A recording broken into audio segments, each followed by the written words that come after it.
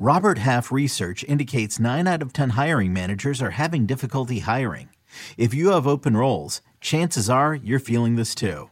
That's why you need Robert Half. Our specialized recruiting professionals engage with our proprietary AI to connect businesses of all sizes with highly skilled talent in finance and accounting, technology, marketing and creative, legal, and administrative and customer support. At Robert Half, we know talent. Visit roberthalf.com today. Welcome back to the Cover 3 podcast with your hosts, Chip Patterson, Tom Fornelli, Danny Cannell, and Bud Elliott. It's your call for the best college football coverage, from National Signing Day to the National Championship and everything in between. CBS Sports presents the Cover 3 podcast. And welcome back to the Cover 3 podcast here on CBS Sports. That's Tom Fornelli. That's Bud Elliott. I'm Chip Patterson, coming to you live at youtube.com/cover3 and all across the 24/7 Sports Facebook network. Thanks for hanging out. Why don't you come on over, smash that subscribe, and also that like, and jump in the chat. Come and participate. We got a great show on deck. We'll be running through the Big Ten West win totals, over, under, schedule breakdown, strengths, weaknesses, big questions, all of that and more for Wisconsin, Nebraska, Iowa, Purdue, Minnesota, Illinois, and Northwestern. If you are interested in a Big Ten East team and you missed out on Monday's episode, we'll go and check that out when we're done here, running through Ohio State with that 11 on the board. Do we think that they're going to be more likely 12-0, 11-1, or will the Buckeyes trip up a couple times and go 10-2? All those questions, check it out on Monday's episode. Next week, we will have the SEC up on deck. So we will do the East and then the West. And then we've got Notre Dame and some group of 5 teams that we'll highlight. And then all of a sudden you look around, daggum, win totals locks will be coming your way. So make sure that you're with us all the way through and during the 2022 season. All right. No more housekeeping to take care of. We just want to dive in. I mean, this is the Big Ten West. This is the most important episode that we're going to do throughout the entire month. So we need to dedicate our time to it. So we will get things started, as we always do with the win totals, with the general manager of Vanderbilt football. As much as I think it's the under is a safe play, like I can't even. Count them up. Count them up. How many games are going to win this fall? I can't fathom 8 wins. How many games are going to win this fall? I just can't. I don't see it. It's not on there. It's not the schedule I'm looking at. Unless there's another schedule somewhere. We begin our look at the Big Ten West with the Wisconsin Badgers. Wisconsin has an over-under win total of 9 wins at the Caesars Sportsbook, -115 to the over, -115 to the under. Favorable non-con, we got Illinois State, Washington State, New Mexico State. They are all going to be coming to Madison. The draw from the East includes a road trip to play Ohio State at Columbus. That'll be tough. At Michigan State, maybe a little less so, but still challenging. Then Maryland at home. The draw from the West, Illinois, Purdue, Minnesota at home, Northwestern, Iowa, Nebraska away. A note, as I was compiling my pre-show research, that reminded me what Bud Elliott said during the Big 12 show, that you always got to look with the 9-game conference schedule, who's got the 5 home games, who's got the 4 away games. The whole daggum West Division is sitting here with only 4 home games and 5 away games. So the West Division now is always going to have 2 division games on the road, 1 at home. We already did the East Division, but it's still something that I thought was interesting, particularly when we get to Nebraska and Northwestern, but more on that later. So here's what we got with the Badgers. Graham Mertz. Wow, look at what he did in the first game of 2020. Sorry, Tom. Then he gets COVID. Then he gets out of the lineup, and you start to see what you think could be a new Wisconsin offense. But the decision making wasn't great in 2021. There was a little bit of a regression, at least in terms of what we thought that ceiling could be. We make a change at offensive coordinator. We got Bobby Ingram coming in, and the talk is that we're going to be opening up this Wisconsin offense. Braylon Allen at running back is, one of the better running backs in the conference. The offensive line is expected to be good. Where are the pass catchers? Defense loses a ton. Do we expect Jim Leonhard to be able to maintain that high standard that we've seen from Wisconsin? And most importantly, can Wisconsin climb to the top of this division by the end of the season? Where are we at with the Badgers at 9 wins? I'm going under. I think under? Yeah, I think a push is also very likely, but I don't think this is a 10-win team, at least not in the regular season. You mentioned Graham Mertz and his start in 2020 in the COVID year against Illinois. I don't think he threw an incompletion. He threw like 75 touchdowns, 500 yards. The new dawn of Wisconsin football had to come. But ever since then, it's honestly, like Jack Cohen transferred out, because Mertz took the job. And I do feel like Wisconsin has downgraded. Like, I thought Jack Cohen was a better player in this Wisconsin offense than Mertz has been since that very first game. And last year, that was still the same kind of theme for this Wisconsin team last year. And actually, we're doing the Big Ten West. It's kind of a theme for the entire division. There aren't many great offenses in this division, but Wisconsin was a very one-dimensional team on offense last year. And that one dimension was 17-year-old Braylon Allen, who's now 18 years old and is a very good running back. And I think that with their offensive line and with Braylon Allen, they're still going to be able to run the ball, but I don't see the explosiveness in the passing game, either from the quarterback or the receiver position. And when you look at that schedule, because as you mentioned, Chip, the West is playing the 4 and 5 part, 4 home games, 5 road games, which means that of your cross division games against the East, which is the tougher division, 2 of those are going to be on the road. And as you mentioned, one of those is at Ohio State for the Badgers. And that's like, if you're the West team, that's the one road game you're trying to avoid every single year. When it does show up, it's your turn. You're just kind of like, damn it. So to me, I look at this non-con. I think they're going to go 3-0. I don't think they're going to get much of a challenge in any of those games. Maybe Wazoo does, but I think defensively, Wisconsin's still going to be one of the best teams in the country. So I'm not too concerned about that. But I see Ohio State on the road as a loss. I see Michigan State on the road. I don't think they're going to be favored in that game. I think they could lose that one more often than not. Back-to-back road games but back-to-back road games late in the year at Iowa, at Nebraska. Then they get Minnesota at home to finish the year, and Minnesota has given Wisconsin trouble the last few years. So I look at this team. I don't see them getting through the regular season without at least 3 losses. I think 4 losses is very much in play. So I'm on the under for the Badgers. Yeah, Tom, I'm going to join you there. I think 9 is a good number to bet here. I actually think this is bettable. So for me, it's more than just a little bit of a lean. This is also like shouts to Caesars for not just copying everybody else's numbers. Caesars seems committed to putting out their own numbers, and they are by far the high book on Wisconsin. Everybody else is dealing 8.5, minus 140, minus 135, and Caesars is out here, hey, flat 9, minus 15 to both sides. So anyway, generally you don't want to bet over on the highest number in the market. So for that reason, you have to, I think if you're going to bet this, you have to take the under. That's kind of just common sense math. However, for some actual football reasons, since that's probably what most listeners care about, I will say Graham Mertz got a lot better towards the end of last year. Part of that was probably just the opponent that he faced on a weekly basis, but I do think he got a little bit better as he got more comfortable within the system. The front 7 should be pretty good, but I think there are some teams that in theory could give them a little bit of trouble. The secondary did lose a lot. Now they get 3 FBS transfers, and they get a kid from Toledo to come in as well, who was a 2016 signee, who actually, shout out Evan Flood of our Badger site, who actually played for Wisconsin's DB coach back in 2016, which means he's a 7th-year player. So a little bit of veteran experience comes in. This sounds like I'm talking myself into an over, but I assure you I am not. I think that the pass catching losses they had with Ferguson and the receivers are particularly important. I think they'll be good on the offensive line, but they lost 2 really good players up there. And there is some danger in assuming that Wisconsin will just reload on the offensive line all the time, but it's generally a pretty good bet. The secondary, they lost good guys, and we'll see how well they rebound. I do think they're probably still the favorite for this division because they finished the year with Minnesota at home. And there are not that many teams on the schedule who throw the ball well. Like Ohio State, I think we'll chuck it on them. At Michigan State is dangerous for that reason.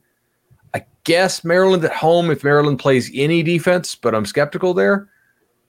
And we'll see about Nebraska and talk about them in this episode. But for me, it's under. I have them at 8.55. So that's almost a half-win advantage here.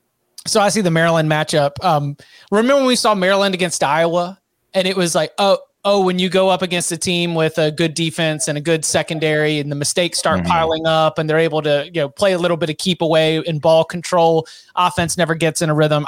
I feel confident handing that to Wisconsin. So I've got them at 3 in the non-con. I've got them 1 from the East. And then I do think that Illinois, Purdue, Minnesota, all those games being at home, those are going to get it to you. You give them Northwestern as well, but do you believe that Wisconsin is going to be able to go to Iowa and get that win?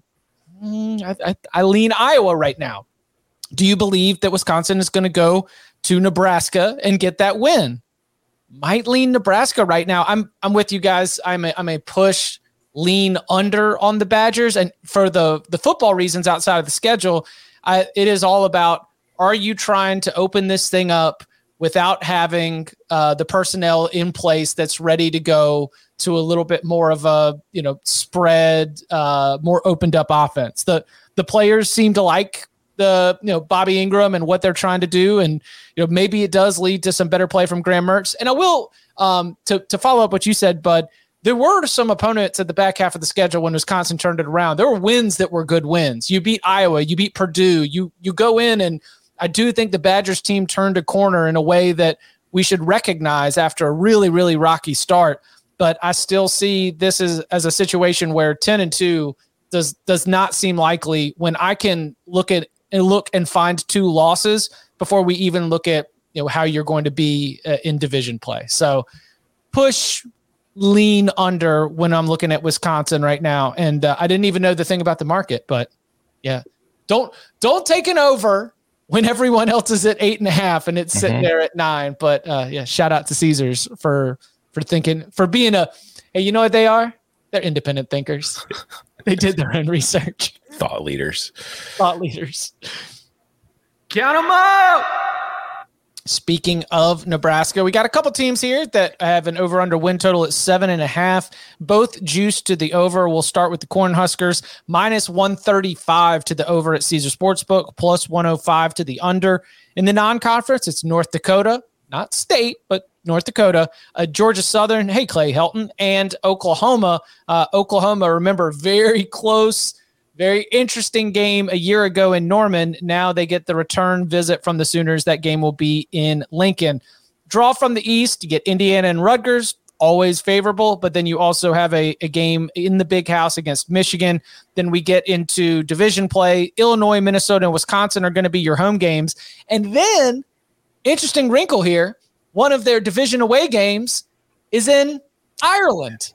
So it's not actually a hostile environment, though. TBD on what we're going to see in terms of the crowd there. Northwestern, Purdue, and Iowa are the division opponents that they will play away from Lincoln.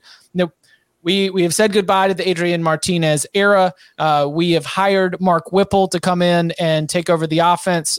Scott Frost has indicated, at least in some of his comments, that that's led to him taking his hands off of the offense a little bit, being able to focus on other parts of the roster, other parts of the team. Casey Thompson, the former Texas quarterback, shows up, and we believe he's probably going to end up being the starting quarterback. I'm not sure if we've got other suggestions otherwise here, but Nebraska is without a doubt one of the more interesting teams in all of college football right now, because there are expectations of doing something that Nebraska has not done yet with Scott Frost, and that is make a bowl game.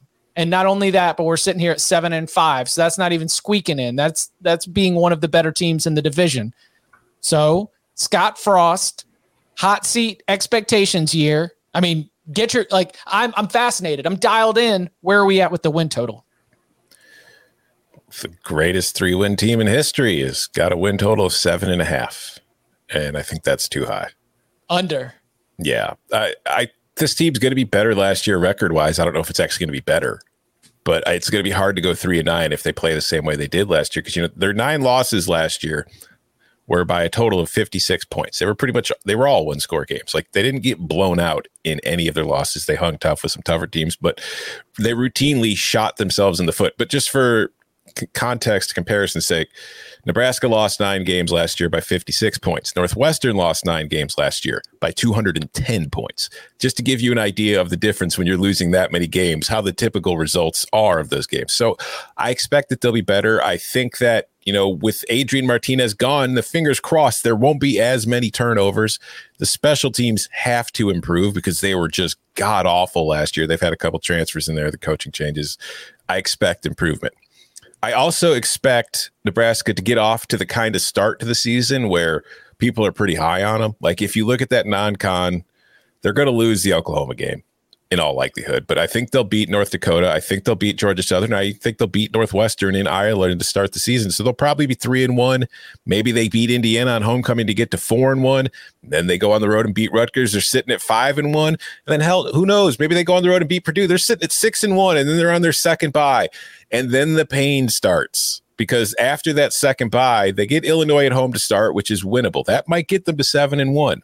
But then they finish with Minnesota, at Michigan, Wisconsin, at Iowa. I don't think they're going to be favored in any of those games. They'll be favored. They'll be favored at home against Minnesota, but the other ones, they'll be underdogs. Like this is a team that could start 7-1 and then lose their last 4 games. So it's like they'll go from really high to finishing 7-5, and everybody will be really disappointed. And that's if they play to the peak of their capability in the first 8 games of the season. So I think 7-5 is what we're looking at here. I think 6-6 is very much in play. I do think Nebraska is going to get to a bowl game. So finally, but 8-4 is not happening. I think 8-4 could happen. This is not something that I'm betting. I'm at 7.7, so 7.5 with minus 135. I think Chip said the juice was that. Like that's not an edge to me, but the under is also not an edge. So it's a pass for me at this number. Speaking of pass, I think Nebraska will pass the ball quite a bit more this year with Mark Whipple coming with Casey Thompson, who I think with a healthier hand, could show a lot of improvement. But I do have some concerns here as well. This defense was really damn good last year and kept this team in games. Like Eric Chinander did an awesome job with what had to be an extremely frustrating year for him, because he had a defense that was good enough to win the West, and the offense oftentimes let them down with critical turnovers. The special teams also, as somebody who had the correct side, who did I have? I think I had Michigan State, and in no way did I deserve to win that bet against Nebraska. Like Michigan State lucked into that win 100% because Nebraska's kid punting hit like a 25-yard punt to the wrong side of the coverage, and I mean Tom could have run it in on his stationary Peloton, right? Like that's how wide open his ass was. So sorry for the cursing. They do bring in a new kicker. I think they brought in the new punter as well. I think they will have immediate edges there. The early part of the schedule is pretty soft unless you're really high on Northwestern. I think they could beat Oklahoma at home. I think they will be less than a touchdown underdog in Norman. In Lincoln for that game. Georgia Southern is really pretty bad. And I'm not betting the over on this team, but I think it's possible. And if they do, I think this will only be the second time since World War II that a team that had 3 wins or more from the previous year more than doubled it and probably had a worse power rating. Because I don't think this team is better than last year's team. But I think it actually really could win 7 or 8 games despite not being quite as good. The schedule's a little better. If they get some bounces, they could help. So they're sitting at 10.5 right now as a 10.5 point favorite against Northwestern for that game in Ireland during week 0. Is that about where you've got sort of their power rating or their line right there? Because I think there's still value on this. Like lay it with Nebraska. I think so. Yeah. Now look, I don't love going against. There are certain teams because of coaching styles that I apply a point spread penalty to in terms of betting against. Like I do not love laying. I don't love laying points against Northwestern because they play so conservatively. Narduzzi non-Whipple edition, kind of the same thing. There's some teams out there that are better to take the points with. There are some teams that are better to take the money line with, that just for certain reasons. So I'm not like in a huge rush to slam Nebraska here, but I do think if I had to take a side in that game, I think Nebraska is the side. So if it's played, if it's coached by robots in a vacuum, Nebraska's a 17-point favorite. But the fact, probably 14. But yeah, exactly. You can't do that with Pat Fitzgerald, especially with the chaos that would be. By the way, comment from the chat earlier. Jordan put it up on the screen, but is it an act of war that we're sending Nebraska and Northwestern to go play in Ireland? I understand. I would assume that our relations with the country are decent right now, but we are certainly sending the best of the best over there right now for this great showcase in the Aer Lingus Classic. I think it'll work to our benefit in that after watching these two play, the University of Dublin will want nothing but about joining the Big Ten. So it'll save college football. This is true. Northwestern staying independent and Nebraska and Northwestern playing a game of which the quality is so poor that Dublin will no longer want to join the Big Ten. This is the way that we keep college football as we know it together into the future. Keep it American. How many games y'all gonna win this fall? The Iowa Hawkeyes also have an over-under win total of 7.5. It is minus 125 to the over, minus 105. Minus 105 to the under. I might have that as a typo, but minus 125 to the over. South Dakota State, Cyhawk, Iowa State game. That's going to be at home. Nevada also at home. The draw from the East, Rutgers away, Michigan at home, Ohio State away. Not great when you got Ohio State and Michigan on there. Northwestern, Wisconsin, and Nebraska will all be coming to Kinnick Stadium, while the Hawkeyes will be hitting the road to play Illinois, Purdue, and Minnesota. There is such an incredibly consistent high floor proposition with the Hawkeyes, where, coming off a Big Ten West Division title, you're looking at Iowa and you're thinking like, okay, this is a team that I think can compete once again to be the best team in the Big Ten West. But we're sitting here with a win total of 7.5 because there are very, very small margins. Iowa wins with small margins. They're very good at winning with small margins. Can they end up on the right side of those bounces again? Where are we at with the Hawkeyes? I think this is a very good number. Now, this came out 6.5 about 3 months ago, and I think over 6.5 was not a terrible play.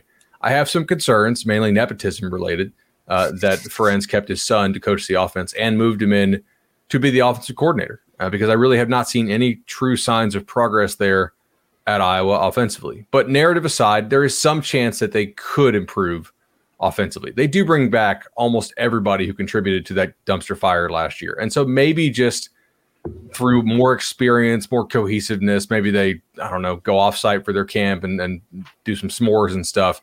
Maybe they just play together, right? I think that's possible. Now, they are very experienced up front on both sides. Now, they lose Linderbaum, but I think the offensive line actually could improve even with losing him. Defensively, I think Iowa will have a better pass rush this year, and that could help to make up for the loss of some of their secondary. But I actually project them dead on this number, literally 7.5. So I don't see an edge here. I think they're a contender for the conference potentially, but I had a note here that their cross division is difficult, and I should have just written out the teams. Oh yeah, so they have to play at Ohio State and Michigan. So that's Michigan's at home, but yeah, Michigan's at home. Excuse me, Michigan at home, but they have to go to Ohio State. That's tricky. Woo! And a sandwich spot to Illinois. Yeah, in between.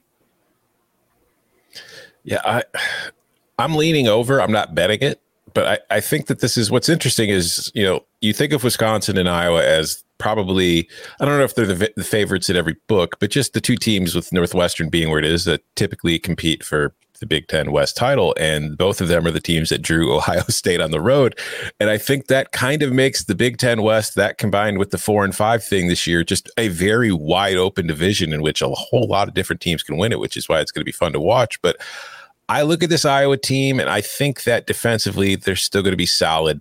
Offensively, they're going to be Iowa, but it works for them. So the question though is, we talked about it so much last year with like the turnovers that they forced on defense, and is it sustainable? Well, time has proven for Iowa that it is somewhat sustainable for them because they typically do it year after year. But while they finished last year with a turnover margin of plus 12 and their points off turnover margin of 48 was the 10th best in the country, there is some context to it as far as being worried about it being repeatable, because 11 of the turnovers they forced came in 2 games against Iowa State and Maryland. Both were on the road. They forced 4 at Iowa State, and then they forced the 7 at Maryland on that Friday night game that was just absolutely ridiculous.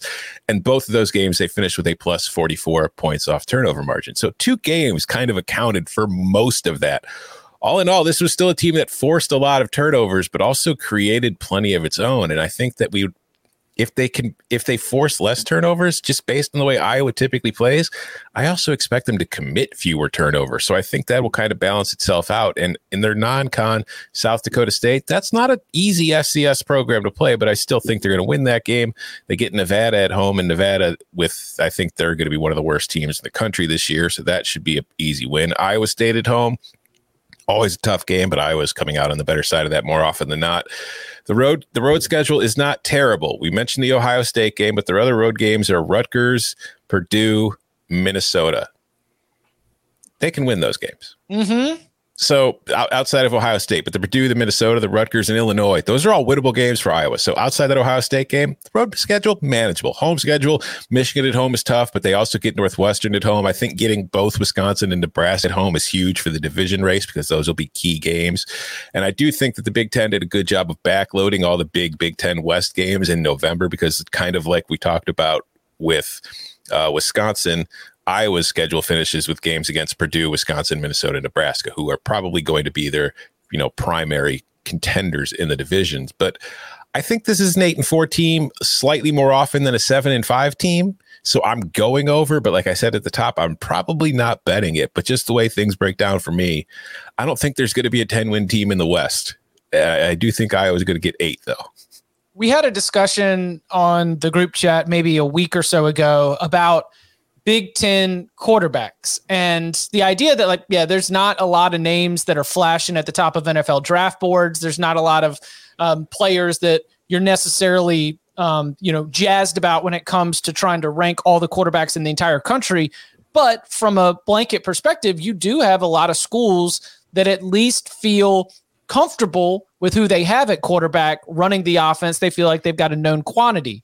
I say that because Iowa has the best secondary in the Big Ten, and I think that becomes a real strength when you think about having to go play against Tanner Morgan, who's back with Kirk Shiraka. More on that later. When it has to do with going up against Aiden O'Connell, if Graham Mertz is going to if Wisconsin's going to open this thing up with Graham Mertz, if Casey Thompson, as Bud said, is going to be throwing the ball a lot more than Nebraska did a year ago. And then, of course, J.J. McCarthy, Cade McNamara, whoever it ends up being at Michigan, like all of these quarterbacks that Iowa's going to have to face, I think the defense led by my guy, Phil Parker, drafted to my coaching staff, that I think that they get a real advantage out of. What am I going to get out of Spencer Petras? I don't know, man. The criticizing, or at least, providing the analysis for the coaching and the way the offense is constructed, the way they handle their business is very fair. It also might be that they're sitting there in practice and they're like, I don't know what we do with this guy. Like he's got these physical tools. He has shown us this, and this, but man, there is just not enough consistency there for us to be able to trust him. We'll see as he at least he does not fall into that, coaching staff feels comfortable about their quarterback situation. If I had to rank the quarterbacks in the Big Ten, he would not be ahead of some of those names I just mentioned. All that said, with the defense, with the secondary in particular, I've got this thing at 8-4. I'm going over on Iowa. I would like to see Iowa. Let's have a slogan, guys. Let's march to double digits. No more of ranking 117th in passing success rate nationally. No more 102nd in passing efficiency. Right? Get to 99. I want to see you in double digits. Give me a 99. We should put that on a shirt, right? Red zone roulette. The march through the corn, break out to the 99s, right? Let's go. If you get there, the 99 is over. 99. So over. How about this one from the chat? And Mark, over under 15 passing touchdowns for Iowa on the regular season. Excellent stat from David Eicholt. From October 2nd through the bowl game, Iowa only threw 2 passing touchdowns. What? Yeah. I listened to the summer school episode we did last night. I'm pretty sure that's what he said. It was like October 2nd up until the bowl game, they only threw two passing touchdowns. Yeah, they don't. I get the sense that they don't trust Spencer Petras' arm in those tight windows very much. Tell us all about these context clues. And they won 10 games last year. Mm-hmm. No, once they get inside the 10, which there usually are because there aren't a ton of explosive plays that they score from outside the 20, they're usually handing that thing off and trying to pound it. So under is the answer to 15 sure. passing touchdowns. Mm-hmm. I do think they should throw a little bit more, though. I know that sounds crazy because I don't really believe in Spencer Petras. However, teams knew when Tyler Goodson was going to run. They really did. If you look at his early down success rate, mm-hmm. It was horrendous. Mm-hmm. Teams were basically daring them to throw the ball. And he actually, I think it was on 1st and 10 inside the red zone, had a success rate under 30%. So Iowa was essentially giving away first down when it got into the red zone by just trying to slam the ball with Goodson. And that's not saying I think Goodson's a good back. So do I think I will have a good offensive line. But if everybody knows what's coming, it is a little bit easier to stop. So play action, perhaps. Yeah, I think Goodson, staying on that subject, I think he's somebody who, once he gets to the NFL, is going to actually be a pretty good player and surprise a lot of people based on the numbers he put up in college, just because like he's facing 8-9 man boxes on damn near every snap. There's nowhere for him to go. He can catch too, Tom. Mm-hmm. They targeted him 45 times last year. Where is he now? I can't remember who drafted him. Tyler Goodson for the Green Bay Packers. There we go. Yeah, so he's going to catch he's going to score at least 3 touchdowns against the Bears this year. We documented that Bears defense was good. Didn't we get a little report on that Bears defense? It doesn't matter. I mean, the Bears defense is tough, snorting emoji, but doesn't matter against the Packers. Built different too. Built different. Just they are him. Okay. There we go. Coming up on the other side, we turn our attention to the rest of the Big Ten West. Purdue, Minnesota, Illinois, Northwestern. Is there a division title contender from that group? We'll get into that and more next. Moving on to the Purdue Boilermakers. I mentioned Aiden O'Connell. Yes, he is back, but we do lose some pretty significant pieces on the offensive and defensive side of the ball. David Bell is gone. George Karlaftis is gone, but there's still a Boilermakers program and a team that is operating with a little bit of buzz. The over-under win total is at 7, minus 140 to the over, plus 110 to the under. The non-conference includes Indiana State at Syracuse and FAU. The East Division draw, their road games are Maryland and Indiana. That's favorable. Penn State at home is obviously going to be very tough. In division play, Nebraska, Iowa, Northwestern. Those are your opponents that you're going to be playing at home in West Lafayette. You will be on the road to play Minnesota, Wisconsin, and Illinois. So with the round 7 juice to the over, what are the expectations and what are we doing with the win total for Purdue? The national sales event is on at your Toyota dealer, making now the perfect time to get a great deal on a dependable new car. Like a legendary Camry, built for performance and available with all-wheel drive, you can count on your new Camry to get anywhere you need to go. And with available features like heated seats and a multimedia touchscreen, you can stay connected in comfort and style. Or check out an affordable and reliable Corolla with a trim for every lifestyle, from the hip and agile sedan to the sporty hatchback. There's a dependable Corolla built just for you. Plus, both Camrys and Corollas are available in hybrid models, so no matter your style, you can drive efficiently and affordably. And right now, your local Toyota dealer has more vehicles in stock and is making delivery on new vehicles almost every day. So visit your local Toyota dealer. And check out amazing national sales event deals on Camrys, Corollas, and more when you visit buyatoyota.com. Offers end April 1st. Toyota, let's go places. This is Sandra Herrera from Attacking Third, a podcast part of the CBS Sports Golazo Network dedicated to all things women's soccer. With the NWSL expanding to 14 teams, the 2024 season promises to be bigger and better than ever, and Attacking Third will be along for the ride from start to finish. Before that, though, we'll be all over the CONCACAF W Gold Cup, where the U.S. women's national team is looking to clinch silverware on home soil. We'll also be keeping tabs on the winter transfer window, the Women's Super League, the UEFA Women's Champions League, and elsewhere. Coming to you multiple times a week with game previews, recaps, analysis, breaking news, exclusive interviews, and more. Attacking Third is your one-stop shop for the best coverage of the women's game. Download, follow on Apple Podcasts, Spotify, and anywhere podcasts are found. Make sure you subscribe to Attacking Third.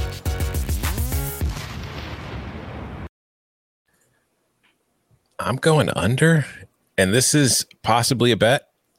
I'm just not nearly as high on Purdue as a lot of other people are. Now, the one thing I think Purdue has going for it is truly the one team in this division that's different from everybody else. It's like when you look at the other 6 teams, there's a whole lot of complementary football, run the ball, don't do anything stupid, punt from your opponent's 40-yard line, and just play the field position game that goes on.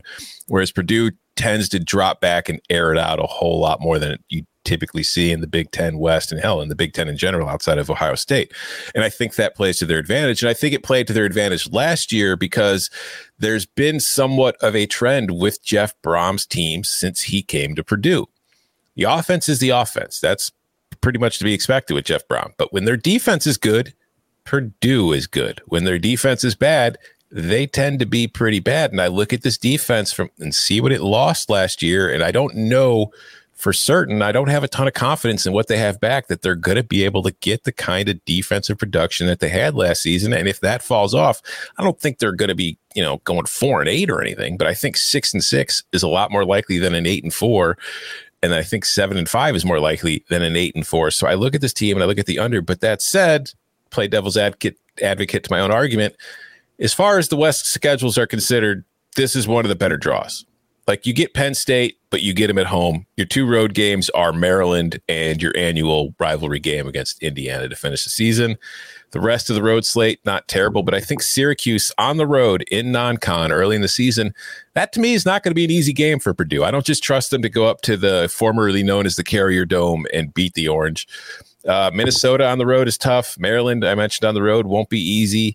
Wisconsin's on the road. I have a difficult time seeing them go to Madison and winning. Illinois on the road. They lost to Illinois at home last year. They could lose to them again on the road. It's just, I don't see easy wins for this team. And also, on offense, they have to replace a whole lot too. And I like Aiden O'Connell, but David Bell was very much a security blanket, and he's gone. And you lost Rondale Moore the year before, and I don't really know for certain who the replacements are that are going to just step in and give you the kind of production and reliability that the players they lost did.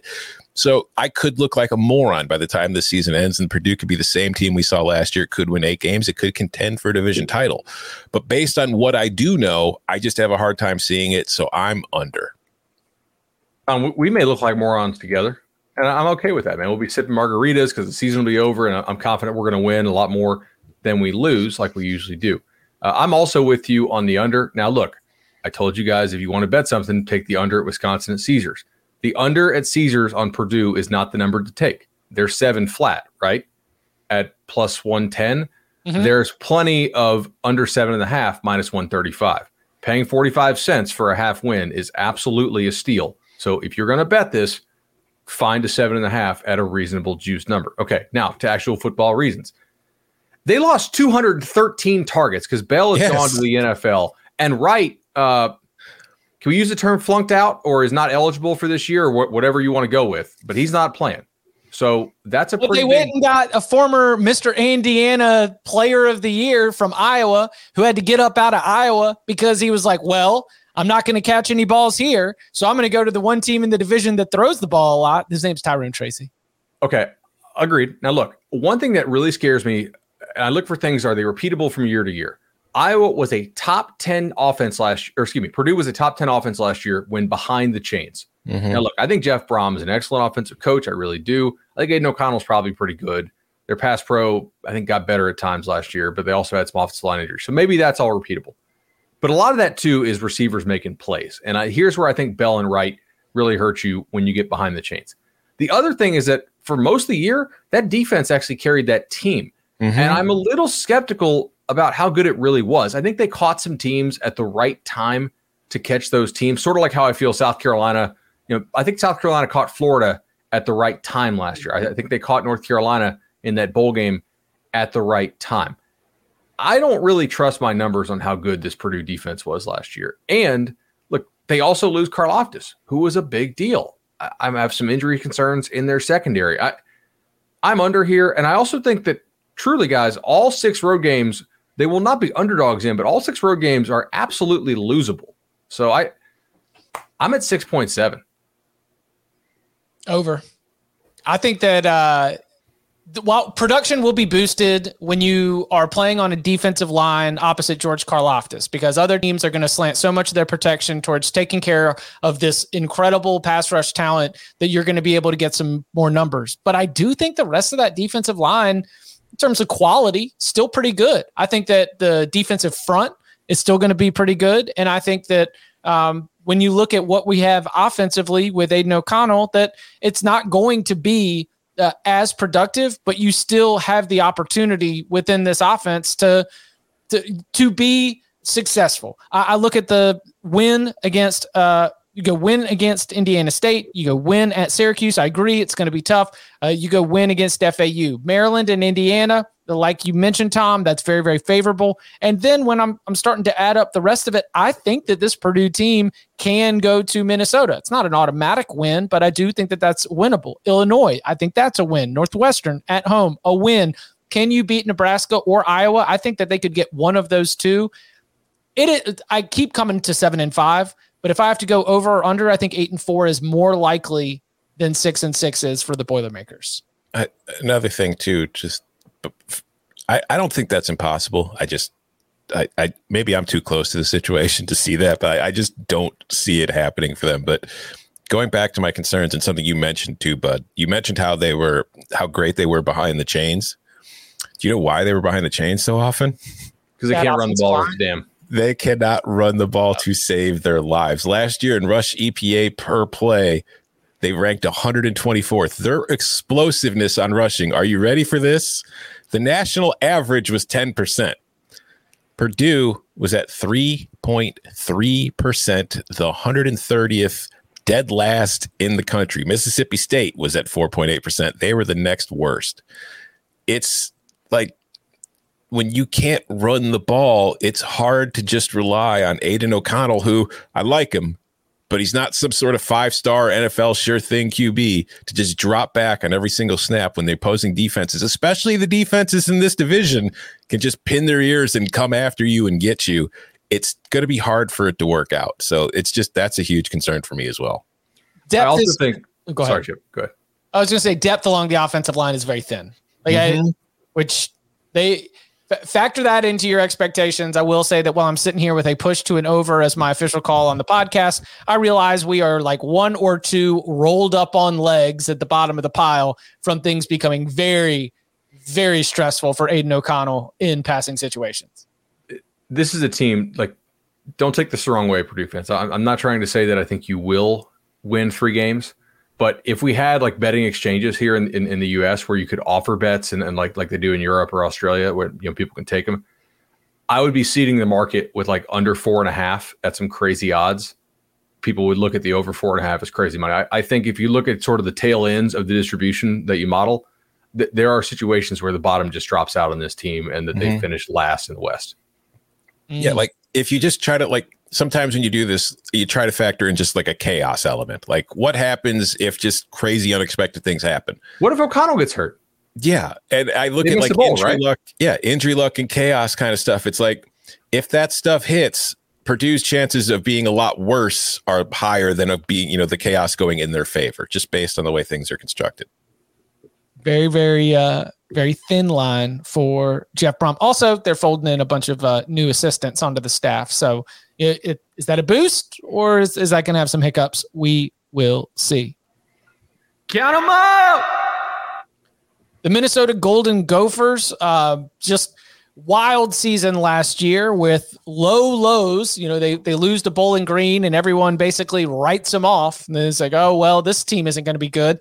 But then the Golden Gophers show up at the end of the season in late November and they are in the mix for the division title somehow. Great turnaround by PJ Fleck's group. They bring back Tanner Morgan for, I believe, an 11th season. He's a 6th-year quarterback, actually, and he's reunited with Kirk Shiraka. That OC-QB combo led to the 2019 season that included double-digit wins, really the breakthrough moment for Fleck at Minnesota. Take a look at the schedule. They get New Mexico State, Western Illinois, Colorado, all those games at home in the non-con. Things a little bit more difficult when you look at the East Division draw. They have to go to Michigan State. They have to go to Penn State, but they do get Rutgers at home. In division play, Purdue, Northwestern, Iowa, all those games are going to be at home. Meanwhile, you've got to hit the road to play Illinois, Nebraska, or Wisconsin. When I was trying to come up with fun, bold predictions back in May when we were sitting 100 days out from the start of college football, I did the bold prediction, Minnesota can win the Big Ten West. And you detail the return of Kirk Shiraka, how Tanner Morgan played his best football under him and what that could look like. The fact that you do still have pieces in the passing game for Morgan to throw to that are impressive. And you look at Minnesota's performance last year and think that the general foundation and fabric of this team is good.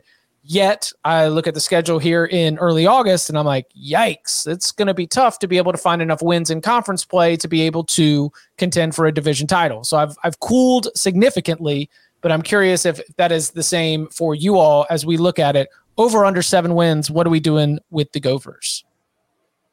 It's 7 or 7.5? 7, minus 130 to the over, plus 100 to the under.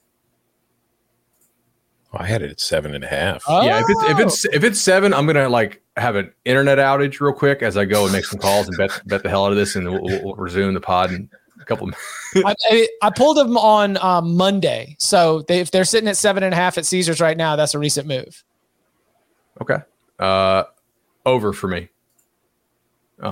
So a couple things to like. First of all, the biggest thing that I like about this team is that Mike Sanford is no longer their offensive coordinator. Yes. I think every time he leaves a place, I'm very encouraged about what their offense will look like when he leaves. Now, I think getting back Kirk Ciarrocca is also a pretty big help. He meshed with Tanner Morgan well. Now, granted, they had some NFL receivers on that team, which made it a little bit easier back in 2019? Was it, or 2020? Mm-hmm. Yeah. So I think that's a positive change. The offensive line does lose a lot, but I think they've done a decent job of offensive line development there. Chip mentioned they have all their weapons back. Now, I think they're really well coordinated on defense. They don't make mistakes. We always give all this credit to Iowa, how they don't make mistakes, and they do. And that's kind of how you have to run really simple coverages and not run too many of them. Ohio State tried to do it last year, except they also made mistakes, and that didn't work out too well for them. But Minnesota doesn't make a whole lot of mistakes. They do a really good job of playing assignment sound football. They limit explosive plays like with the best of them, especially with all the experience they have coming back in the secondary. Now they don't have to play Ohio State, and they don't have to play Michigan. So while they do have some tough roadies, I think all 5 road games are losable. That's at Michigan State, at Illinois, at Penn State, at Nebraska, at Wisconsin. I do think they have a chance in all of those games. No Ohio State or Michigan is a big deal if you believe those are the top 2 teams in the East. Because if you have Ohio State, it's kind of close to an auto loss if you're a West Division team. And so avoiding them is a big deal for me. I'm over on this, guys. I'm not betting it, but I'm slightly under. I agree with you for all the reasons to be optimistic. I think Mike Sanford leading is only going to be good things for Minnesota, because I can't remember the number off the top of my head, but we mentioned it. I've mentioned it many, many times. Outside of like the service academies, nobody ran the ball more often last year than Minnesota. And it was maddening. But I think we're going to see more balance on offense. I think defensively, like this is a team that was very good on the defensive side of the ball last year. When you think of the division, Wisconsin and Iowa are the elite defenses, but Minnesota was a top 25, top 20-ish defense in a lot of the same key metrics. And it was, some of that was this style of play because the defense was never on the field because the offense was running the ball 70% of the time. But still, when they were on the field, they performed well. And I think that that's probably going to continue. It's just they also lose a couple of key guys from that defense. And I wonder if we might see a certain like a slip up in what they're doing as far as being able to pressure the opposing quarterback, because they were very good at that last year. And it's one of the same similar concerns I have with Purdue losing Karlaftis. But the schedule is beneficial. I think that when you look at the non-con, they should be 3-0. Like New Mexico State win, Western Illinois win, Colorado, that should be a win. I think they can get the win against Purdue to start off 4-1 after maybe probably going on the road and losing at Michigan State before their bye. And they do get the beneficial Eastern draw in that, yeah, you're avoiding Ohio State and Michigan, and you're getting Penn State and Michigan State instead, which is better than those two. But I would also like if one of them was at home. Like having to play both those games on the road is kind of like that's kind of some bad luck, because you get Rutgers at home, and I feel like Minnesota could go on the road and beat Rutgers. So to get him at home kind of wastes a home game for him, if that makes sense. And then the rest of the division schedule, like Purdue at home, I think they should win. At Illinois on the road, they can win, but that's somewhat of a coin flip. Illinois did beat Minnesota in Minneapolis last season. At Nebraska is going to be kind of a coin flip. Northwestern at home should be a win. Iowa at home, Minnesota slightly favored, but coin flippish. At Wisconsin, they'll be dogs, but not huge dogs. So coin flippish. There's a little too many coin flips for me to feel super confident about this team going 8-4. But I do think both 7-5, 8-4 are the sweet spot, which is my numbers say slightly under, but I'm not going to be betting it. Yeah, I got 4 losses real quick. And they're all 4 road games right there. When you take a look at the Michigan State, the Penn State, the Nebraska, and the Wisconsin, and if I can get to 4 losses and see other losable games on the schedule, you mentioned the Illinois, you mentioned The fact that Iowa at home is not going to be easy. Purdue at home, that's a game that's losable. I just think that if I'm dropping them to 8-4 right off the bat, then I can't expect every single break to go Minnesota's way. So it is probably a push, but I'm a push lean under.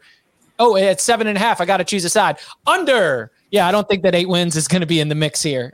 Again, I think that there are too many spots where Minnesota, a team who is probably, again, based on all the hype, based on all the pieces and the narratives around this team, I thought that they were going to be better than when I really sat down and started sketching this thing out, because I think that they are going to find that they would find themselves. All right, let me test it against the number guys.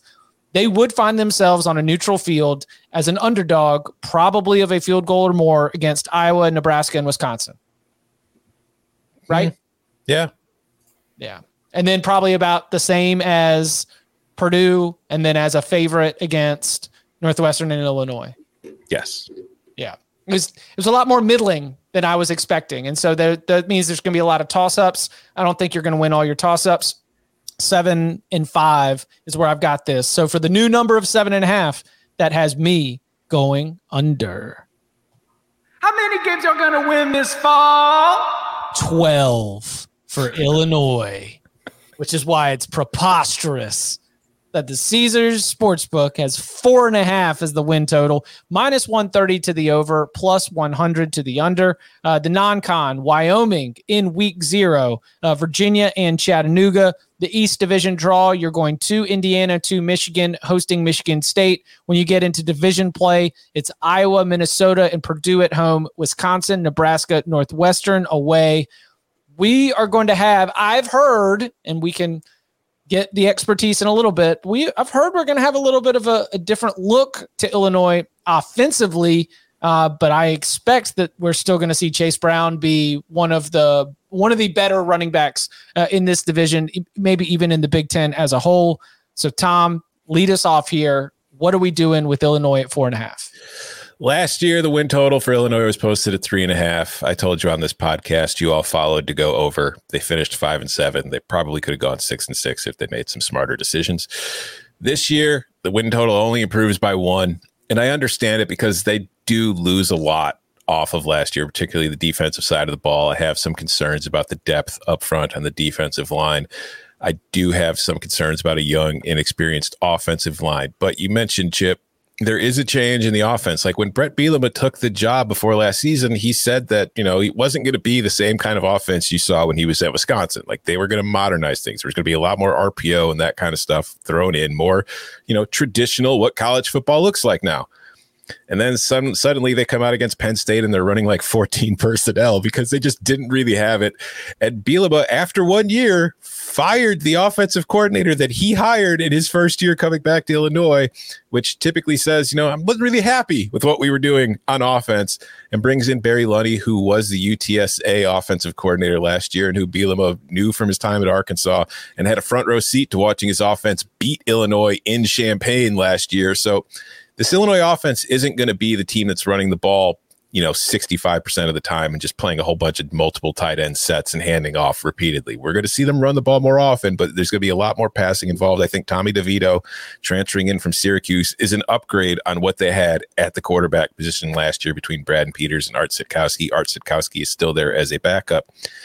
And defensively, Ryan Walters, I've mentioned this before, I think he's one of the best defensive coordinators in the country right now. I think that it's only a matter of time before he is either a head coach somewhere or he is poached by like a playoff contending kind of defense, somebody to, upgrade to replace their guy, because he does some very interesting stuff. He completely overhauled this defense in the middle of the season last year, and they went from being very bad early in the year to being one of the best defenses in the country for the rest of the season from that point on.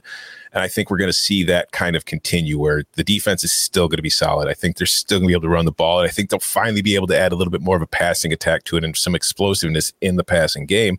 And then you get to the schedule. Wyoming was a good team last year, but pretty much everybody on that team that mattered transferred, a lot of them to Utah State. So I think that's going to be a win. At Indiana in week 2 on a Friday night, short week. I lean Indiana there. That's kind of a tough turnaround and on 6 days, and it's Indiana's opener, so they've been preparing for Illinois the entire time. But I think Virginia this year, they got crushed by Virginia last year on the road, and that was the game that kind of, was the spark for the change on defense that changed things. I think they can get Virginia at home this year because I don't know what the Cavs are going to look like. The Chattanooga game, that'll be a win. So I can see them going 3-0 in non-con and starting off 3-1. Wisconsin, that's probably going to be a loss. Yeah. Iowa at home, probably going to be a loss. It's hard to expect Illinois is going to win those games. Minnesota at home, as I mentioned, they beat Minnesota and Minneapolis last year. I think they could it's a coin flip. They could beat Minnesota at home this year. At Nebraska, I believe we've won 2 straight against Nebraska. It's on the road, tough, but Illinois won the last time it was on the road at Lincoln, so that's not out of line. Michigan State. Illinois had success against Michigan State recent years too. Whether that'll be the case again, I don't know. Purdue, I've already mentioned I'm kind of down on them. At Michigan on the road, that's a loss. At Northwestern, I think that's probably a win. I could see this. I think this team's getting to 5 wins. It could get to 6. So I'm pretty comfortably on the over here. Yeah, I'm not quite as comfortably on the over as Tom is. Receiver scares me a little bit. I feel like they need more playmakers than just Isaiah. But I tend to like this team, even though they did lose a lot. I think Bielema has done an okay job in the transfer portal. I think he's sort of starting to mold his team in his image. I generally trust his staff to produce a quality offensive line. Usually, that's kind of one of his specialties. Defensive line depth, agree with Tom. It scares me. I think Tom hit the real key point here. I think there is not a 50% chance, but it's probably a 40% chance that they can go 3-0 in the non-conference. And if you're 3-0 in the non-conference, then it sort of opens up some things for you with this because you only need to pluck off 2 wins. Now, Northwestern's one of them, right? So when you're doing the math, you have to think that they have a shot. I mean, Northwestern to me is not a lock. I don't think Illinois is good enough to address any Big Ten team as a lock win, especially not on the road. Mm-hmm. But the other thing they do is they don't have to play Ohio State. So I like that. And then the 2 best teams they play on their schedule are road games, Michigan and Wisconsin. Now, normally that's not a good thing. You don't want to play good teams on the road if you're a good team. But if you're a bad team or just a whatever team trying to make a bowl, you'd rather have those very difficult opponents on the road because you're going to lose to them on the road, at home, on the moon, under the sea. It doesn't really matter. Like you're going to lose to Michigan, you're going to lose to Wisconsin, right? Yeah. So take those L's on the road, and in turn get more winnable games at home. I mean, their home schedule: Iowa, Minnesota, Michigan State, Purdue. I think they can get one of those games. It's better down where it's wetter under the sea. Yeah, over. I spoiled it. I'm sorry. But yeah, I've got the 3-0 in the non-conference, and I will give you Northwestern, and I just need you to get one. And this Illinois team has shown over the last couple of years, whether it's Michigan State a couple of years ago, like you mentioned, whether it's Penn State last year, like Illinois will get up and get one. They'll go and beat somebody that they are an underdog against in conference play. I think that I circle the Minnesota Purdue, those 2 games at home as a potential opportunity there. And you mentioned the Nebraska game, the Michigan State game at home, and then heck, it might just be Indiana. And if they go and win on a Friday night in Bloomington, then we're already sitting on where we need to be if they can go 3-0 in non-con Indiana Northwestern. It's very much realistic for Illinois. I am also on the over. 6 would be something. That takes 2 go up and get them wins, and that would be a great step forward for Brett Bielema. But I feel confident looking at 5 and 7 and thinking that is realistic. Count them out. Bringing things home with the Northwestern Wildcats. Over under win total at Caesars Sportsbook of 3.5. Minus 140 to the over, plus 110 to the under. The non-conference play includes Duke, Southern Illinois, and Miami, Ohio. The East Division at Penn State, at Maryland, Ohio State at home. Yikes. I mean, I guess all of it's a little bit tough when you're looking at Northwestern from the bottom of the conference and looking up. I mentioned the Northwestern Nebraska, wrinkle in terms of the home away splits in division play. This is a Northwestern home game in terms of the rotation, but it's in Ireland. So there are only 2 division home games for Northwestern, and one of them is against Illinois. The other is against Wisconsin. The Wildcats will be on the road for Iowa, Minnesota, and Purdue. 3.5 wins. What do we see for the Wildcats? Under. Yeah, it's not going to be fun. Yeah, Chip, go first. And I have a hard time with this team. I am not comfortable. So Duke won a close game at the beginning last year. That game was in Durham. I think that especially where it is in the schedule, very beginning of the Mike Elko era, sort of feeling things out. I think Northwestern probably wins that one, but not necessarily guaranteed. Miami, Ohio, yeah, that's probably a win too, but that's why I'm so focused on the non-con. I mean, listen, I am focused on the non-con because they need to go 3-0 to have any shot of being able to, in my analysis, they need to go 3-0 in the non-conference play to be able to hit 4 wins and hit this over. And if I've got a couple spots, even in the non-conference where I'm a little bit shaky, I think that they're probably 0-3 against the East Division. Penn State at Penn State, at Maryland, Ohio State, loss. I mentioned earlier, they are 10-point underdogs to Nebraska in that opener in week 0. I just told you I'm giving Illinois the win at the end of the season. Do I think that Northwestern's ready to go to Iowa, to Minnesota, or to Purdue? This is where I come back to something I've mentioned before. That game is so important to Minnesota and Purdue in terms of accomplishing what they need to do. There will be no overlooking the Wildcats. And so I look at this and the fact that I pause when I consider whether or not Northwestern can go 3-0 in non-conference play and where I've got Northwestern rated compared to the rest of the Big Ten, I'm going under for 3.5. I'm not betting this because I feel like there's a weird thing going on here. So the last 2 full seasons we had, right, non-COVID edition, Northwestern had by far the worst offense in the Power 5. Mm-hmm. Okay, like it was just really unwatchable. I don't think Ryan Helinski can play. So that's another negative that I would have. They lost like almost everybody except for their one stud on the defensive line. I still have no idea if was it Jim O'Neill that they replaced their longtime defensive coordinator with, and Brandon Joseph kind of ripped him on his way out in transferring to Notre Dame. By the way, Brandon Joseph is not there anymore. He's a pretty good safety who transferred to the Irish. But the number here is very low. I think Miami, Ohio could beat them. If you play Ryan Helinski, anybody can beat you, honestly. Like, that's not saying they will, like Duke will beat them, but any game is losable with some of the turnovers he makes. The bottom could completely fall out of this team. Like, maybe they're not in all like the rah-rah stuff anymore, but also Narduzzi, good Lord. Fitz typically does a pretty good job of getting his team together to rally defensively. And I have a hard time seeing Northwestern be that damn bad again defensively. So I'm not rushing to bet this. I think they will limit explosive plays that much better on the back end than they did last year. If you do that, that'll keep you in some games.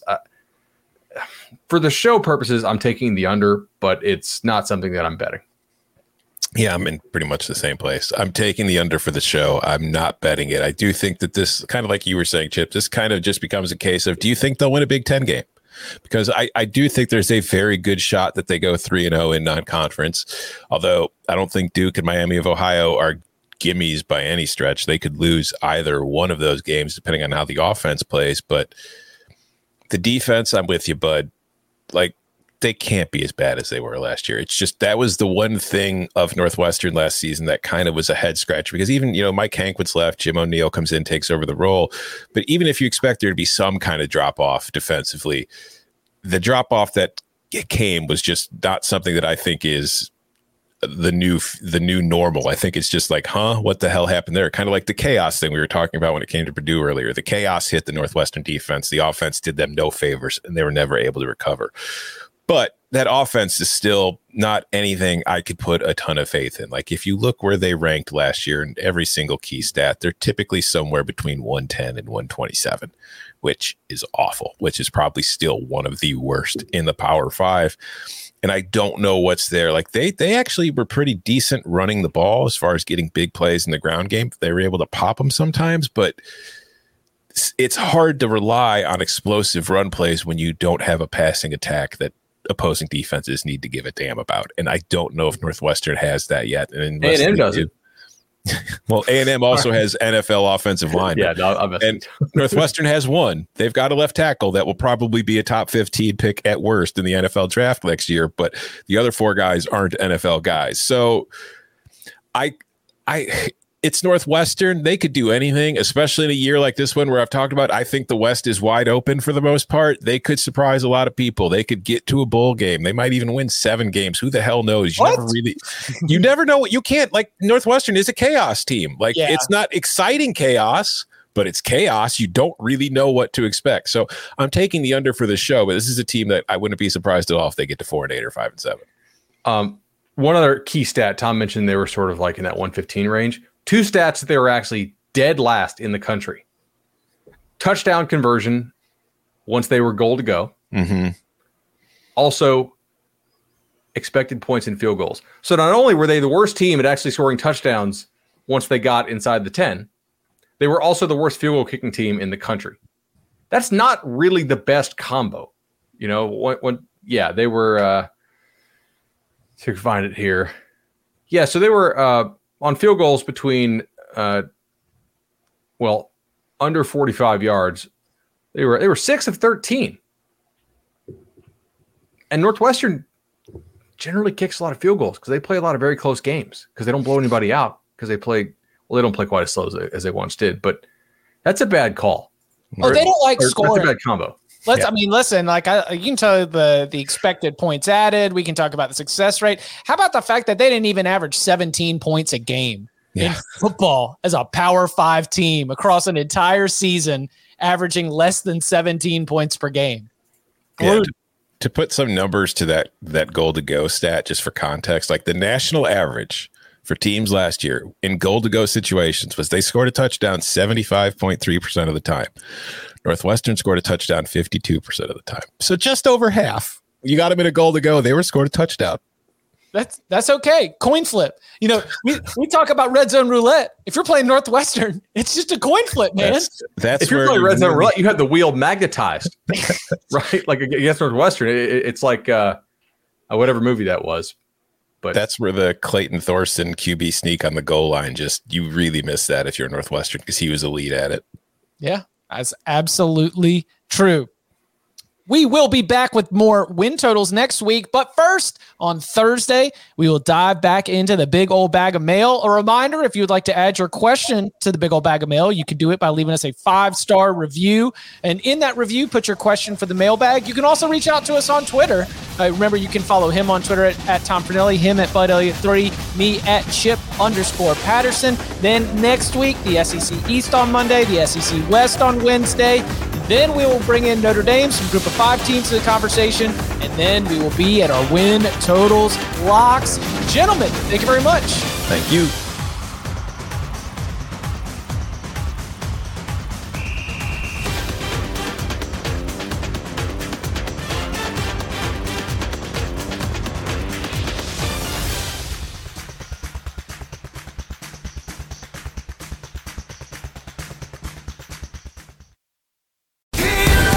CBS Monday. NCIS! Here's where we can see them. NCIS and NCIS Hawaii return with all new cases.